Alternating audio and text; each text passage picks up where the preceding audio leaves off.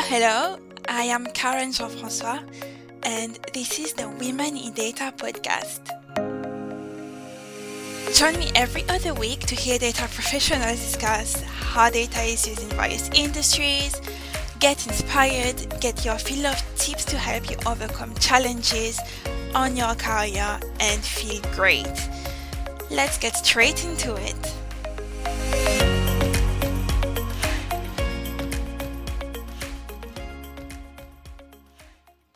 Welcome to the last episode of the year. I actually can't believe it. It all went so fast. We are already well into December, ready to close the year. And in this episode, we answer the career questions that you sent us. To do so, I am joined today by three leaders in data, Belinda, Claire, and Samani. Hi ladies, it's such a pleasure to have you with me today for this final episode of the year. Before we get into the questions, can I please invite you to introduce yourself? Maybe Belinda, you could start first. Happy to. So I'm Belinda Jamson. I'm a managing director in Accenture, and I lead our data management practice in the UK and Ireland. Thank you. Claire? Hi, I'm Claire Thompson. I work for NatWest and lead the data analytics team for the commercial and private bank. Thank you. And Samani? Hi everyone, I'm Samani Lamabadusuriya and I'm heading up the data and analytics for Cigna, which is a health insurance company for Europe and global segments. Thank you. So, as you can see today, we have a panel full of amazing women working from various industries, and we are here to answer, as I said, questions that you sent. All the questions had common themes, really, and we have split the questions in three main themes. The first one being starting in data, second one from doing to leading, and then the last one is leadership. And at the end, Belinda, Claire, and Samani will share their top tip that they got from their career. So the first question was about what are the different paths into data science and data engineering? I feel like this is a question many people are asking. So Belinda, could you give us a bit more insights on what are the different paths into data science and data engineering? It's actually an interesting question. So you have data science and data engineering, but increasingly, of course, you have machine learning as well. And those three, AI, machine learning, go quite hand in hand with data science and data engineering. So parts into that, I think it depends really how far you want to go back. So if you're looking at, how do I get into these as careers at the point where I'm choosing what subjects I want to study in university, then the answer is obviously slightly different to if you've already gone through university. For instance, you're in a career and you are thinking about entering these fields. And so what do you need to do, whether it's sort of like a career switch or courses you need to take outside. So what I'll do is, just so that, we're able to give everyone of our wits as much information as possible, I'll sort of go into the two. So let me start with, if you were, let's say you were a student thinking about a career aspiration after uni, I want to do data science, data engineering, machine learning, AI. What courses do I need to look at? From the experience I have from speaking to people who are in data science, data engineering, being somebody in the data field myself, as well as the people that I hire, there are three distinct parts that I see. So the first is obviously you study a numerated subject. For you to understand what matters, you need to understand what is the difference between data science and data engineering, right? That informs your choice. So whilst they're closely linked, they're not the same. So when you look at data engineering, what you're really thinking about is how you collect data, how you wrangle the data, how you sort of clean the data and make sure that it is accessible for analysis, for further analysis. And when you look at data science, it's all about, building the models and the algorithms that then act on that data to be able to provide insights, to be able to help sort of understand the trends in data and really be able to use that for decision making. right? And then if you add in the AI and machine learning, that's where, you're going a bit further and saying, okay, how do I, automate this? How do I make sure that I am actually doing learning as it goes along? So if you're then looking at those three, if you understand those sort of minor differences, then for data engineering, I'd say and enumerate subjects. And when I say enumerate subjects, I'm thinking more of the STEM subjects. Now, why do I say that? Is because for you to be able to do all this analysis, you need to have a logical approach to solving problems, and it's not restricted to just one particular subject like maths or science. You can do a range of that. So that's the first sort of path, right? Data science, I think, is exactly the same. However, if you're sort of thinking of what are the subjects to study for data science, because you need a lot of modeling and you need to be able to do statistical analysis. Therefore, we're thinking of mathematics, we're thinking of statistics, we're thinking of computer science and engineering. Whenever I meet people in university, young people who are looking at these data fields, I always say, if you can do a STEM subject, you can get into all of these very easily because it gives you the basis on which to do that. So Karen, I'll put it back to you because you're one of the people I know who is in this field, isn't it? So for instance, yourself, do you want to tell our listeners what subjects you studied to be able to do the job you do? Yeah, sure. So I did have quite an interesting path. I was always into mathematics from a very, very young age. My granddad was a math teacher and he was my role model growing up. So I was thinking I'm going to be like him. So I studied math. And for my master's, what I did, it was applied statistics and modeling. So I learned all the base of the data science and machine learning techniques. And as you said, it does help you build the base for the job. And it also gives you the logical thinking that you need to be able to code and then apply to business problems. So understand, okay, I have this question to answer. How am I going to go and use the data to answer that question in the best possible way? What I find a bit disappointing about what happens when you finish university is that, yes, you have all the technical knowledge. Well, not all of it, but a good part of it. So you know how the models work, you know how to optimize a model, how to do clustering, how to do loads of things. But you could be struggling to apply it to an everyday problem, so a business problem, or especially because you don't know how industries are using data and data science, right? So I feel like this is something that is kind of lacking. What do you all think? What you're saying is very true. You need the technical, but when you come into industry, for any, apart from if you went into uni to study a specific profession like medicine, when you come into industry, there will be a learning curve, right? Because what you learn in school and how it's applied to business, slightly different. And so there's a learning curve. So I understand the disappointment, but I think that is to be expected, right? So once you start learning or once you come into the business world, there are different skills that you would need to augment your technical skills. And those are equally important. But I think there's a question for us to come back on that point. So obviously for when you're a student, there's that. But if you were in career now and you were thinking, I like data science, I mean, the Harvard Business Review was saying is the sexiest job to have, being a data scientist currently. So there are lots of people thinking about it. But if you are and you sort of, you're in a different profession, whatever that may be, there is a path into it as well. And, the focus on that is to understand, do I want to be a data science or a data engineer? If I want to be a data scientist, then you need to understand, just as you talked about, Karen, you need to have, a good understanding of coding, a good understanding of logical modeling, a good understanding of statistics and, the different types of regression analysis and those things that allow you to really translate the the sort of trends and stuff into data, to really work on data and be able to sort of come up with insights that you can back up with the data, right? And if you want to do data engineering, slightly different. You want to look at, how would you be able to extract data from systems? So being able to understand NoSQL, SQL programming, Python, R, but also looking at, well, once you're able to gather the information, write the necessary syntax and stuff to do it, how do you wrangle the data? What things do you need to know to be able to do all of that?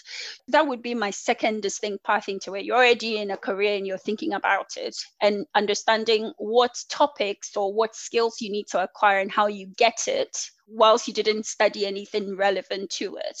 And I think the third one is, well, probably you haven't been to uni, but for instance, people go through apprenticeships and enter these same fields. And third path is very similar to the second in that, you haven't studied anything particularly linearly aligned to it. But back to your point, Karen, what I think you need most is the passion and the enthusiasm for these two. Because if you have the passion and the enthusiasm, the rest becomes a lot easier. You can do the courses, you can find the time because actually you're passionate about it, you enjoy it, and therefore you want to know more.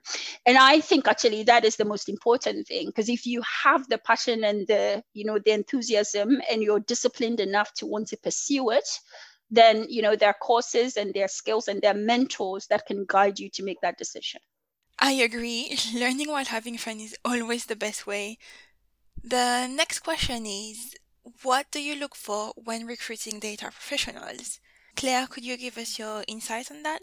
Agree with what Belinda's saying in terms of what's needed. That maths discipline is really good for the data science. Data engineering is becoming increasingly important. There's a real recognition. You actually can't do the data science without any of the really strong data engineering that goes behind it to make sure that you're actually running everything in the most efficient way. There's also a couple of other skills, though, that would also start to look for when you're recruiting these individuals around. You're looking for individuals that are prepared to learn. This is an area that is bringing in lots of new tools and techniques all the time. Yeah. And therefore, it's really, really important to keep an eye on that and continue to learn because it is moving at a fast pace. And I also look for individuals who are good at being able to articulate the value of the model that they've built and the impact that it's had, and being able to communicate that in a way that others who aren't as technical are actually able to understand as well. It's equally important. There's no point being really smart and having all of that great technical knowledge if you can't be able to, articulate to your stakeholders exactly why this is so important and the impact that it's actually going to have on their business. So that commercial element is also really important. Samani, do you have the same view as well? And I'm really curious to know if you're looking at the same kind of skills depending on the level of the analyst or the scientist, because you would have entry level, senior level, but also managers. What are the difference between all these? Yeah, I definitely agree with Claire and Belinda on this, in that it's a fine balance of that technical skill set, but as well as being able to, nail that so what, and the data storytelling needs to be in place. When looking for data people, obviously there are some different skill sets between entry level to say mid management, etc. And that's if you think about a scale, right? So mid-level, I think Belinda touched on this. It's really having that curiosity, having that passion. I mean, it's someone sitting there looking at a data set, right? If you're not passionate about it, then you kind of miss a trick there, right? So you need to have that curiosity, and that needs to be at all levels. I think detail is relevant for this job. If you're hiring manager saying, oh, I don't like the detail, then I would say it's not the right profession, unfortunately, right? So for me, I think at any level, I throw in questions at interviews to ascertain how that curiosity is, right? Because as we all know, it's not like in university where you get a perfect data set. We're working with imperfect data. And the other pillar that I look at is creativity. It's like, okay, it's not going to be answer is not going to be in a plate. It's like look at the data and be creative. Think about how you can get to the answer by transforming that data set, or do you need to merge, etc. So you need to have that creativity. And again, it's not something you learn at university or things like that, right? It's something you come with. It's part of that passion. And finally, I always look at the commercial sense, especially in a commercial environment. It is highly necessary for you to be able to connect that data with what the business challenges are. And that's crucial, I think, to be able to really get the best out of the data set that the company has. So for me, those are the three things, irrelevant of the level that you're coming at, I would be looking at. And I've been known to throw curveball questions just to figure that out. That summarizes it really well. And now I'm just laughing trying to picture an interview with you. That has to be interesting. Karen, the one thing I was going to say is right now, though, I can imagine someone listening and thinking, oh, gosh, this is a field that would be really hard. I need technical. I need all of these other things that are being sought out for these roles. And my advice, I guess, would be that people have different personalities that go with different things that they do or different careers that are suited. I mean, when I started out, data science or people, developers, people who coded, were seen very much as very introverted. They're just interested in the data, not able to translate what they're doing on a business level. And whilst, right now, just as Claire and Samini talked about, it's what we look for. There are still adjustments that we make, right? Because we know that the skills are in very high demand. Increasingly, there is a space for data translators, and data translators, put very simply, would be sort of your business analyst that can speak both to the sort of the data engineer, the technical data engineers or data science, and the business. Right. Sometimes we know that there is a translation that needs to happen because you might be the best data engineer out there, or someone with a real passion for data science, but you are not necessarily able to communicate it as well as you need. And whilst there are ways to help you build on that communication, we also recognize there's a need to sort of sometimes get translators in between to help that process. Right. So I think that if you're somebody who is passionate and technical but are not really sure about the business aspects, you're not necessarily that person that can do all of the speaking to business people, or it's not something that you naturally can do. You can build those skills, and there are even some organizations that will have translators as part of your analytics port or whatever it is, to make sure that there's someone else to do the translation whilst you focus on what you're doing. That's very true. And even within teams themselves, you will find people with different profiles and interested in different things. Claire, there is something that you told me when we were talking about putting this podcast episode together, and that was that when we are moving into a more managerial and a leadership position, the way our performance are measured is different. So we go from doing to leading. And I was really curious to know, what do you have to do to make this transition a good transition? Absolutely. So I've come from a technical coding background myself into leadership positions. And that's really what I'm talking about, where you've been used to having your performance measured based on the outcomes you're driving through the actual hands-on delivery yourself, into leadership roles where you're no longer expected to be hands-on. And that is a very difficult transition, because the things that made you successful in your old role are going to be very different in your new one, because it's more about actually achieving through others, which is quite a different transition to make. So the sort of things that are really important are making sure that you're really delegating things down, that you're resisting that temptation to really get stuck back in and do the technical part. And it's really important to be coaching the other individuals that you're now leading. I've seen this quite a lot with others that I've managed, where they still want to be hands-on. They feel that they can actually do the work far quicker or better, because they understand what they'd need to do. That's why it's really important to be coaching your teams. And whilst it possibly does feel a little bit slower initially, because you're coaching them through that, it actually does become a lot more. And what you find is that as you move into that leadership role, you can actually do far more, because you're actually encouraging your teams to really embrace that and step up as well. So I think it's a really important one because I see that quite a bit, that everyone struggles to sort of make that transition. It can be quite a difficult one to refrain from doing the hands-on stuff yourself. I think especially when you are a first-time manager, because you are still in your role, you're still technical, because first-time manager, they're not going to get you to manage 20 people straight away and not being hands-on, but you're still technical, but you also have to delegate some things, otherwise you can't do it all, can you? And it's that feeling of loss of control, because your performance is now reliant on your team delivering for you, and therefore you feel slightly distanced from that control element that you would have had when you're the hands-on person yourself doing the work. That's why it's really important to be encouraging your teams and to take on that coaching activity to really bring them on, and possibly build in just a little bit more time as well to make sure that they've got enough room to actually do what you're expecting and probably delivering to the standard that you're sort of setting for them as well. That's a really great introduction for our second part, that is from doing to leading. And I'm really interested in hearing your opinion on this question. So the next question is, in your opinion, which is more important to invest time in, people skills or tech skills? Samani, maybe do you want to go first? Yeah, sure.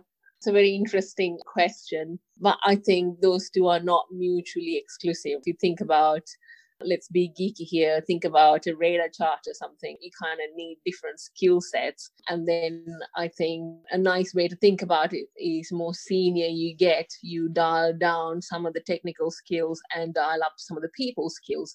But having said that, I think some of the more junior analysts that strive are the people that can connect with people and can actually translate all the good work that they do, making sure that the data visualization and telling that story with your data is that kind of the broader skill set that will help you progress in your career. It's a journey that we all go on. I think when I first started, I was quite keen to learn all the different techniques and put the people skills not as important. But now further along the journey, you look back and kind of think, well, actually, I should have put some time to network a bit more and try and talk to some other people and try and talk about what I had done. It's a balance. And I think naturally the two skill sets are, when you first start out, you're doing more technical, less people.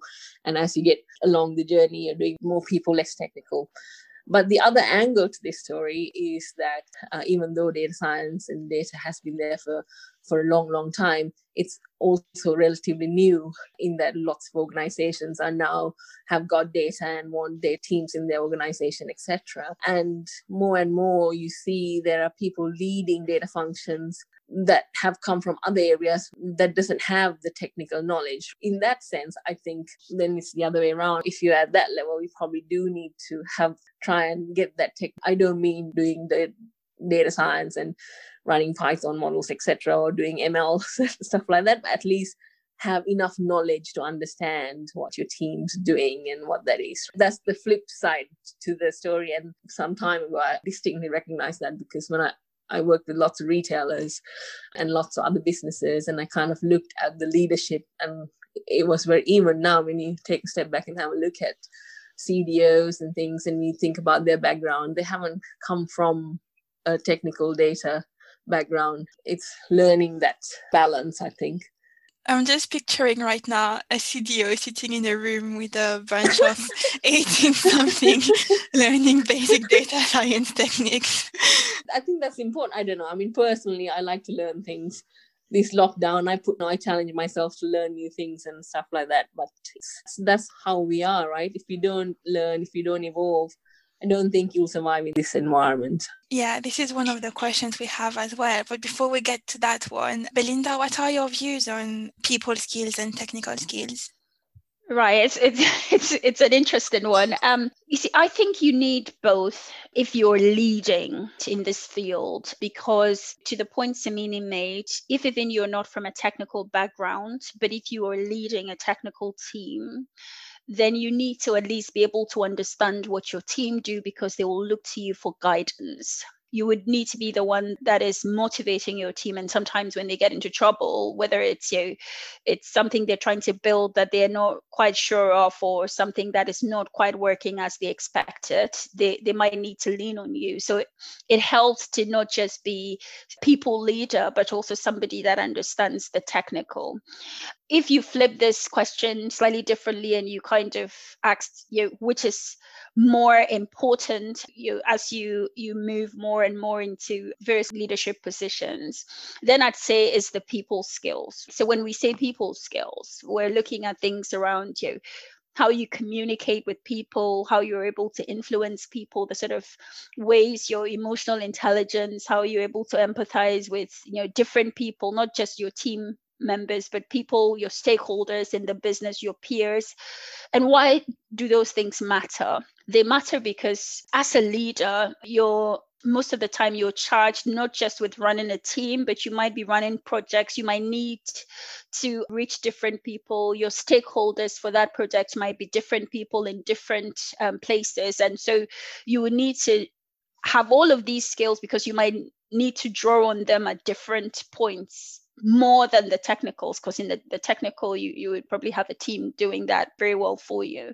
So I think as you grow more and more in your career and as you sort of gravitate towards leading, I think the people skills help you be successful, be embedded in your role. Obviously, Samani said it, data science has been around for a while, but it is also new. And things have been changing so fast that sometimes it's hard to be able to keep up with the new skills. So when I started my career, it was all about SAS. Now it's all about Python and R. How do you keep up with all the new tools, the new languages, the changing environment, and the fast pace? I think we've almost touched on this earlier, right? The key is the passion and the enthusiasm you have for the subject. Exactly to your point, when I started out thinking of being in data, the sort of skills and the sort of technologies I knew have changed within the sort of 16 years I've been in this field. And what differentiates or what has kept me going is the fact that I'm actually interested in it. I'm very passionate about the field, so I'm always curious to learn. I'm just thinking, so what's the latest thing that I need to know? But it's not just the latest thing I need to know for knowing's sake. It's because we have problems in this field. So for instance, if you're looking at data engineering or data management, there are problems that we've been trying to solve. And as the technologies have gotten better and more diverse, there are just better ways of doing it. So most of the time it's around, this problem now that we have this technology, it's possible to combine this and this and this to be able to fix this problem that would used to take you, 10 days to do. Now you can do it in a day because that these things that you can do and these technologies out there. I think the number one way of coping with this, I think it's that passion and that enthusiasm, that that desire to learn that transcends the career that where you are and what you're doing. Just understanding that you have to be a lifelong learner to be successful in anything. I know we're talking data, but I believe it's really important to want to learn and to understand and to just want to imbibe as much knowledge in any field as you can, because that's the only way you become an expert. And as you become an expert, logically, you start to be more successful. So those are the things that I'd look out for. The next question is, what do you need to do to get your career to the next level? With a lot of the individuals that I mentor, this is obviously a normal, fairly typical conversation that you'll be having about where they want to advance their career. And one of the key pieces of advice I have is be really specific about what it is that you actually want to do. I see individuals that come talk to me and they're, really unsure as to which direction that they actually want to go in.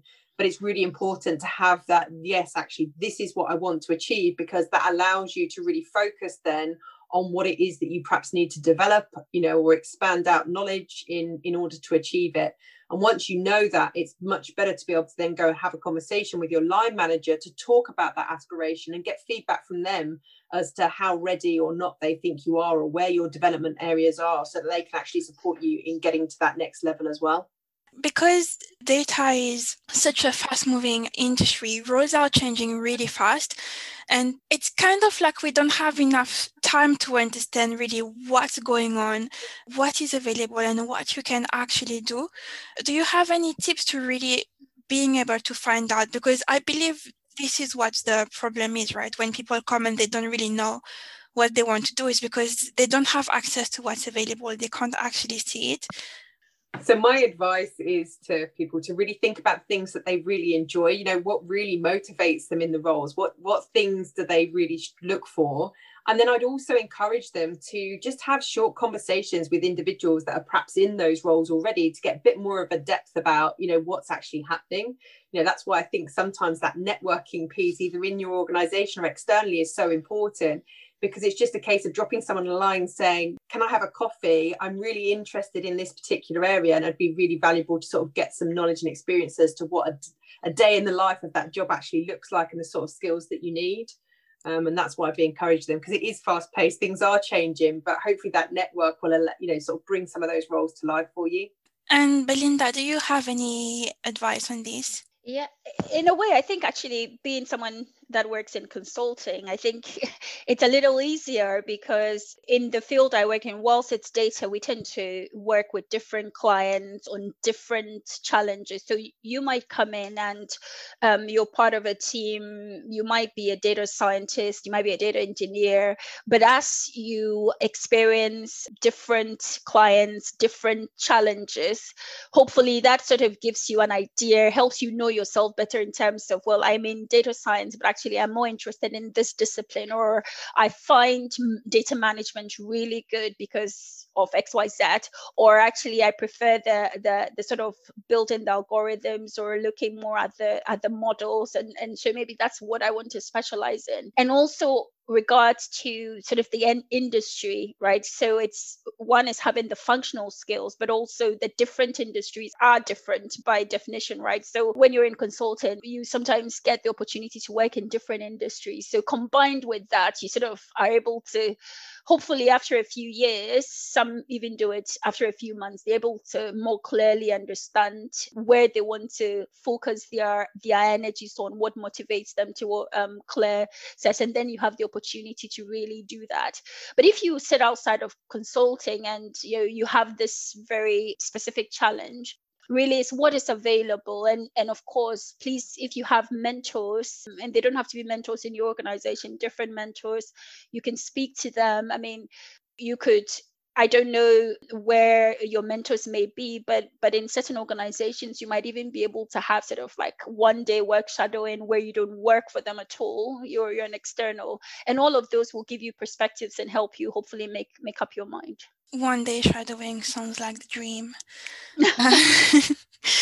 So this morning I was listening to the Squiggly Career podcast, and they were talking about reskilling, so the skills for the future, what reskilling means, etc. And someone on the podcast did touch about the fact that in the UK we are less likely to have the business knowledge versus the US, because in the US they go on and do MBAs after their university degrees. Samani, you did do an MBA a few years ago. What were the pros and the cons of these experience? And then did you feel like it added a lot of value to you being a data professional? I think so. For me, I had a little think about my career about 5 years ago, had a good reflection of, where I've come from, where I need to be. And it's exactly that. So I had a very technical path, I've bounced around different industries, but again, it's very much in analytics and quite a narrow kind of path, right? So at that point, my goal from an MBA was to actually broaden my business skill sets and commercial sense. And, some of the things that you gain from an MBA is that large network, right? So here I was sat in Oxford, and there was these amazing profs giving lectures, but the most amazing thing was there were like 59 others who's been in different industries, who's been leaders, has worked for 20 plus years, giving different perspectives. So that's something that you normally wouldn't get in your job. So you just sat there listening to how a certain problem will be solved from so many different perspectives and so much experience. And for me, that was quite invaluable. And it's kind of really refreshing to get that.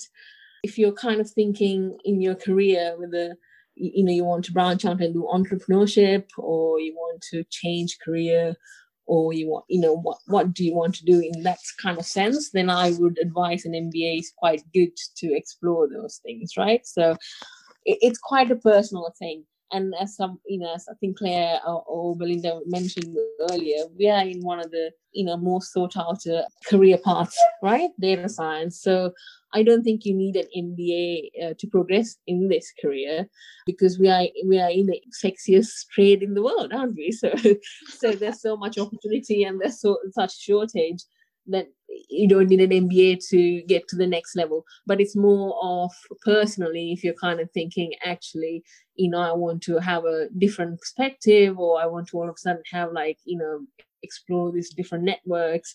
For me, that was invaluable. But it comes with huge commitment. At the time I had 2 kids, a full-time job, which I had to travel around, and then doing an MBA. Now looking back, I'm kind of thinking, how the hell did I do it? Because it's quite a lot of commitment. I hadn't been to university for 15 years since then. So it's like full-on assignments and, proper going back to university, full-on drinking at the pub as well, because your liver can't take that kind of some things. But and also financially, it's quite a big commitment, right? So I think thinking about making that decision, doing an MBA, you kind of need to really go through the ROI of, why am I doing that? Is this going to bring me a return on investments? And sometimes it might not be financial, but it's more of, rest of your life, how you're going to manage it and where you want to go. So it's not a simple answer of, yes, go out and do an MBA. It's more of, personally, what are you trying to achieve?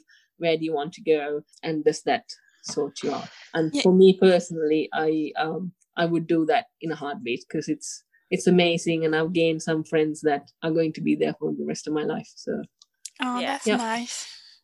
It's always down to this personal reflection, right? What it is that you want to do, and then what do you want to bring with you in your career. And Karen, maybe just to add on to that, I went to business school in, I think it was 2006.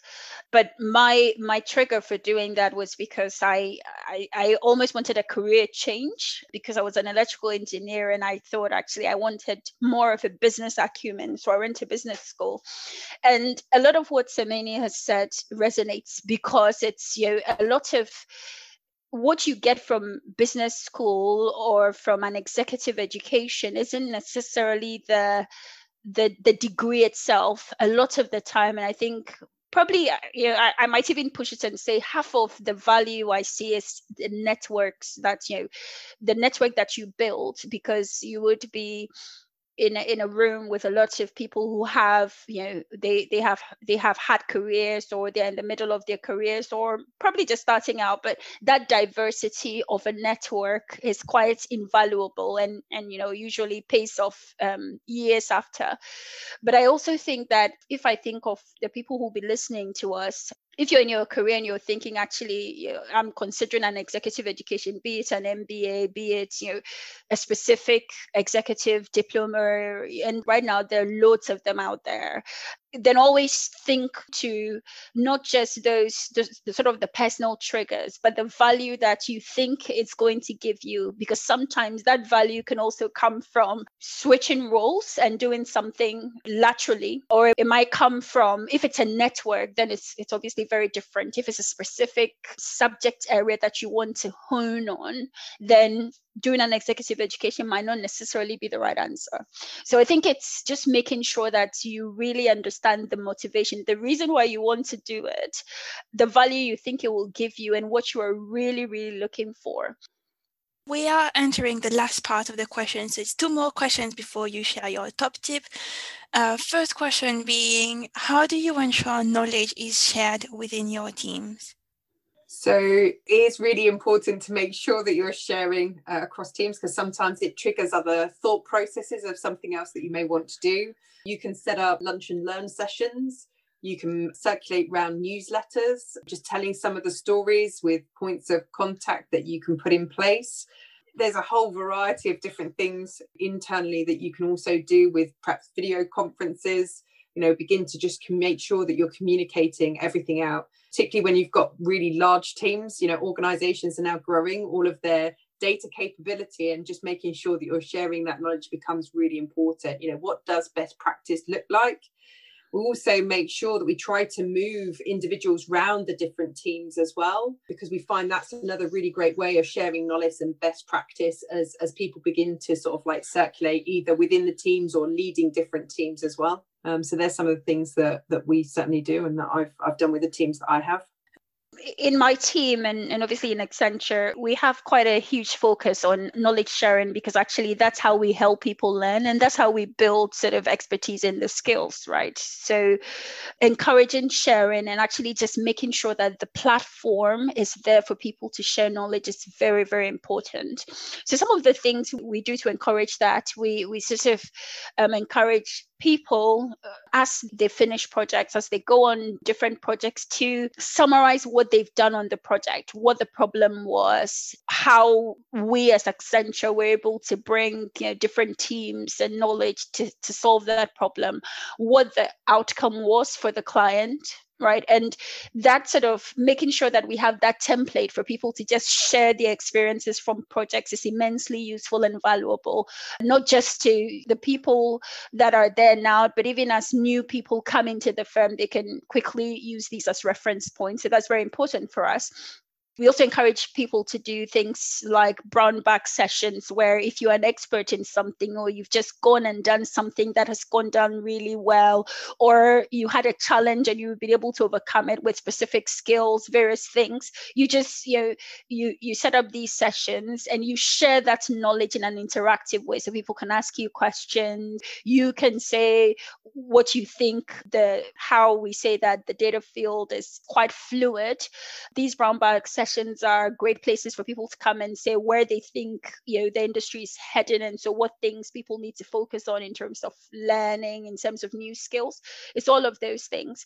And then there's also just writing thought leadership pieces on various things, right? So if you think you found a way to solve a particular problem, you can write a thought leadership piece that can be circulated internally throughout all of the firm, right, for people to read and contribute to it.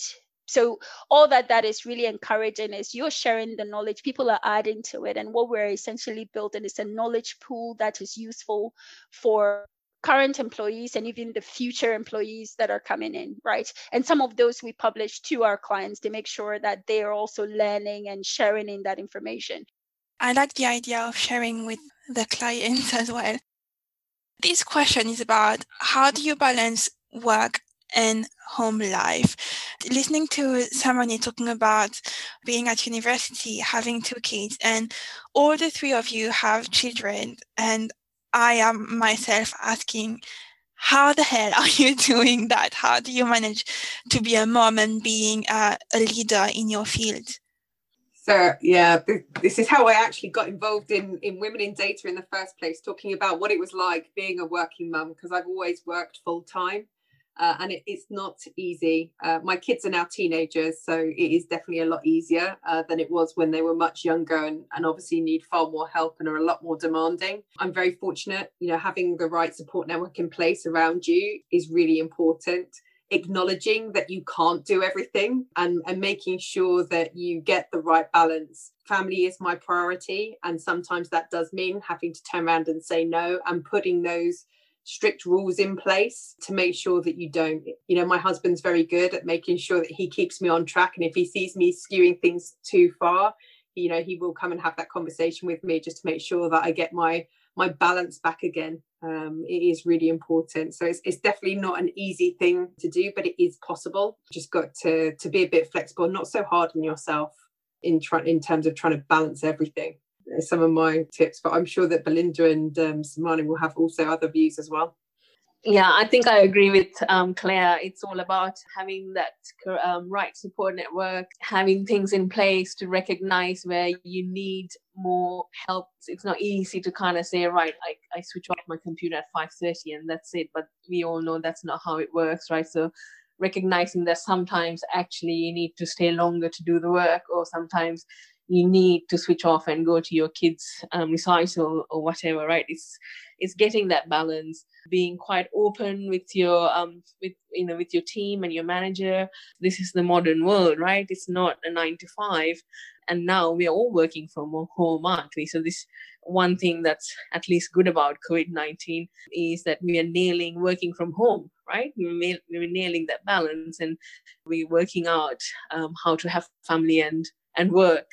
As Claire said, you can't have it all, recognizing that you can't be there for everything for your kids' things, but being there for the ones that are important and being okay with that decision, like, so my mom stayed at home. She was a stay-at-home mom and she was there for everything, but then I guess she sacrificed something in terms of a career. But I think for working moms and working women, it is very important to be okay with saying, right, I'm not going to everything of my kids, but I'm going to pick the best things and I'm going to be there for that.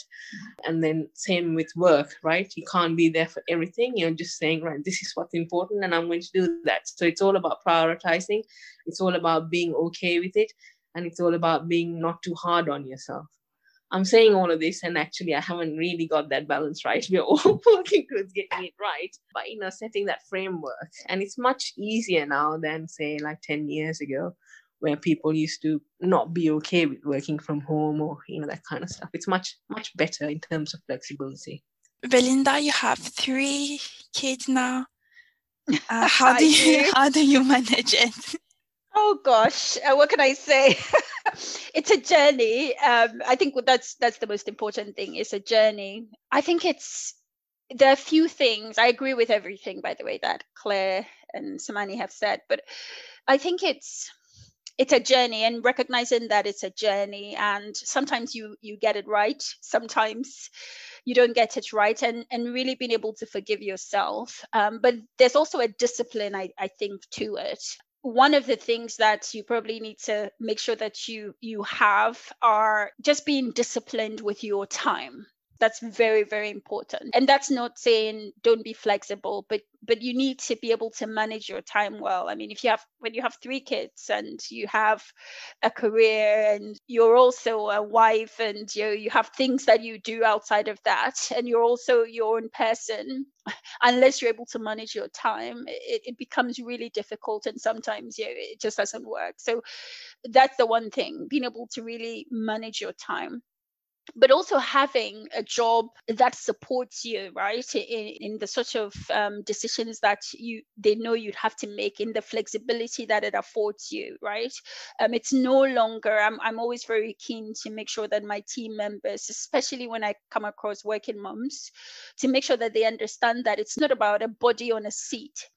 It's all about impact and how you are able to manage your time to deliver on an outcome. I couldn't care less if you've logged on for 9 hours or 2 hours, as long as the job is done, right? So it's just making sure that you have that control to balance your life, work on your time, and make sure that you know what you have to deliver, and you work within your sort of priorities to make sure that happens. And asking for help when it's not working, I think that's very important, because I've been at the start of my career, and I had my first son when I was only 25. So I've literally worked and been a mom through most of my working life. And it's asking for help when it's just not working out. It's being able to take care of yourself, being able to recognize when actually you have to learn to delegate. You have to learn to trust other people in your team to pick things up when you can't. But most importantly, being able to just have your priorities straight, because some of the things I wish someone had told me when I was 25 and trying to balance a consulting job, trying to do various things, and trying to have, be a mum to a very young child, is the fact that actually the child will not stay, that the moment you miss there, you don't get back. So being able to just prioritize and understand what is important at any one time, knowing that you have a support network, be it in your work, be it your family life, and just drawing on all of those things to make it work. And most importantly, understanding it's a journey. So even when you've done all of these things right, most likely something is going to fall down, and it's fine. That leads us nicely to the last part where you share your top tips. I guess for me, just being a woman in data at this point, I think we should all be very proud of ourselves. First and foremost, I think as a woman, more than anything else, if you have a career in data, as we've talked about, the sexiest topic or field or whatever, first and foremost, recognize yourself, be kind to yourself. You're doing well wherever you are, whether you have children, whether you're single. In this current climate, you're doing great, first and foremost. And once you get to that point, it's almost looking at what is next for me. My tip for that would be, it's not always about a promotion here, and if you don't get it, it's the end all of something. It's about what is it that is important to you, what you want to pursue. Because once you identify that, then you can start to work out a plan to achieve it. That's where, there are mentors to support. There are people like me out there that I don't mind if you reach out to me and say, Belinda, I want to do this. Can you help me? Can you, is there something you can advise me? I'm more than happy to help. Because being a woman in this field for as long as I have been, I think is very hard. And so I'm really very passionate and open about supporting other women to succeed, whatever that success looks like. So I'm available as well for that. Thank you. Claire? I think for me, I think it's just encouraging people to be a bit braver and put themselves forward and believe in what they're actually capable of doing. I think a feminine trait can be sort of sitting back waiting to be asked. And actually sometimes you've just got to put yourself forward and ask that tough question and believe in what you're actually capable of, probably more beyond what you actually think is even possible. So that's really the sort of thing for me that I would encourage everyone to sort of have a think about. I think there's an assumption that things will just happen, but sometimes you actually have to ask for them as well. I actually have a podcast episode with Caroline, who built a company called Be Braver. So I would invite anyone to go and listen to that one as well. It's a really good one.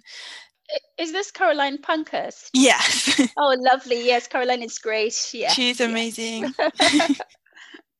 Samani? Yeah, I think I agree with Claire and Belinda. And one thing I'll add is, enjoy the journey. Don't be in a rush to go on a direct line and just bounce around and look at different ways of enhancing your career. And at the end of the day, we spend the majority of our life at work. So you need to enjoy what you're doing. And it's such an exciting industry that we are in. There's so much to be learned. So yeah, just bounce around different industries, bounce around different roles, and actively drive your career. But also don't forget to have fun along the way. All right. This concludes this episode. And I don't know about you, but I did scribble some notes along the way. Before you leave, I wanted to say thank you so much for listening to the Women in Data podcast. It has been a real pleasure to see the audience growing, read your feedback, and also have a chat with some of you. 2020 was not the easiest year we've had, and it really warmed my heart to bring something to the community. But I am sure that, like me, you can't wait for this year to be over. So, bye for now, and see you in 2021.